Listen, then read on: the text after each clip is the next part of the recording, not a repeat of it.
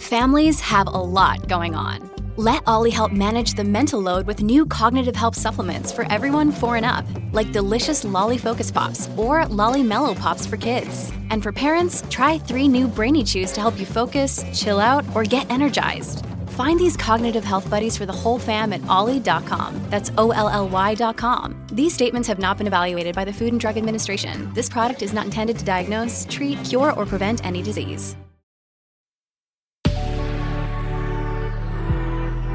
Good risings. I'm Jackie. And I'm Brian. And this is Grateful Grains.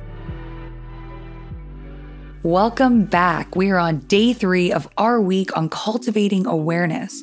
We got it started on Monday with actively engaging in presence. Yesterday, it was curbing judgment and criticism. And today, we're talking identity mapping. Our identity, who we believe we are, is the accumulation of all our perceptions combined with and in relation to our lived experience. It's not just our life thus far, but how we've perceived each moment that's passed and our role within it. It's simple in theory, but incredibly complicated given the sheer number of instances that become foundational, shape us, or serve to reinforce our shape. Beyond that, it's the incredible number of assumptions that we make in order to fill in the blanks. We're constantly deciding what other people are thinking and feeling about us.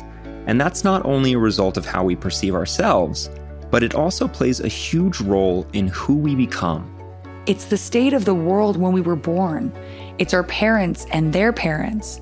There is a never-ending ripple effect throughout time that affects every aspect of life for every person on Earth.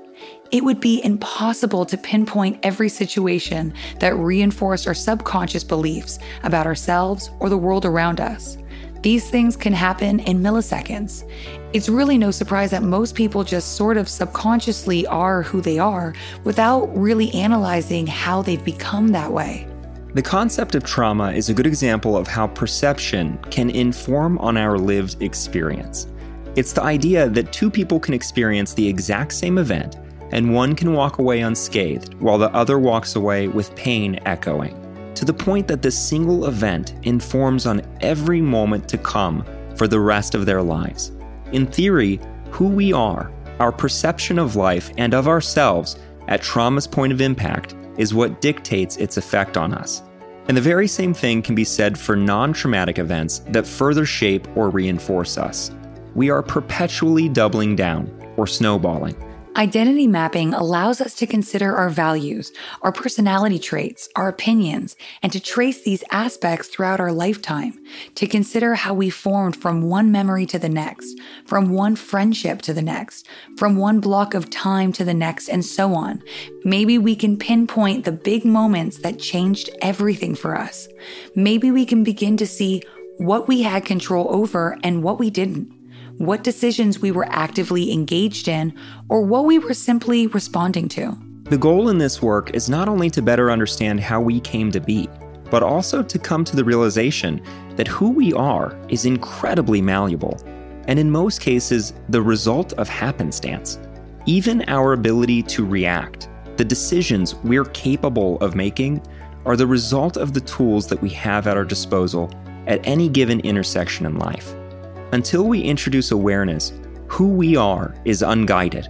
Our identity is the result of chaos.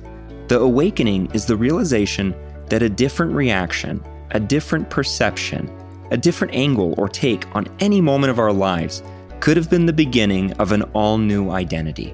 One instance, one shifted perspective, could have been the beginning of a lifetime's worth of confirmation bias, causing us to perceive ourselves and our life in an entirely different way, for the better or worse. The power in identity mapping with awareness is that we can introduce understanding and empathy into specific instances throughout our lives, and we can revoke their ability to inform on our present selves. We can reshape our perception of our past by approaching it with a better understanding of life from the present. We no longer remain unconscious victims of what's come before. Instead, we can alter the narrative that we've created and decide who we are now. With practice, we can shape who we become. By interrupting subconscious or habitual behavior with awareness, we can redefine our actions and our beliefs for the better.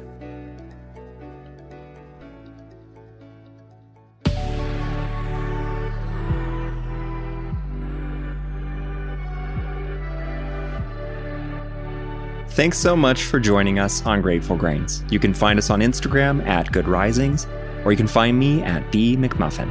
And you can find me at JacquelineMWood_1. We'll be back again tomorrow for day 4 of our week on cultivating awareness. Until then, remember, a better tomorrow starts with today.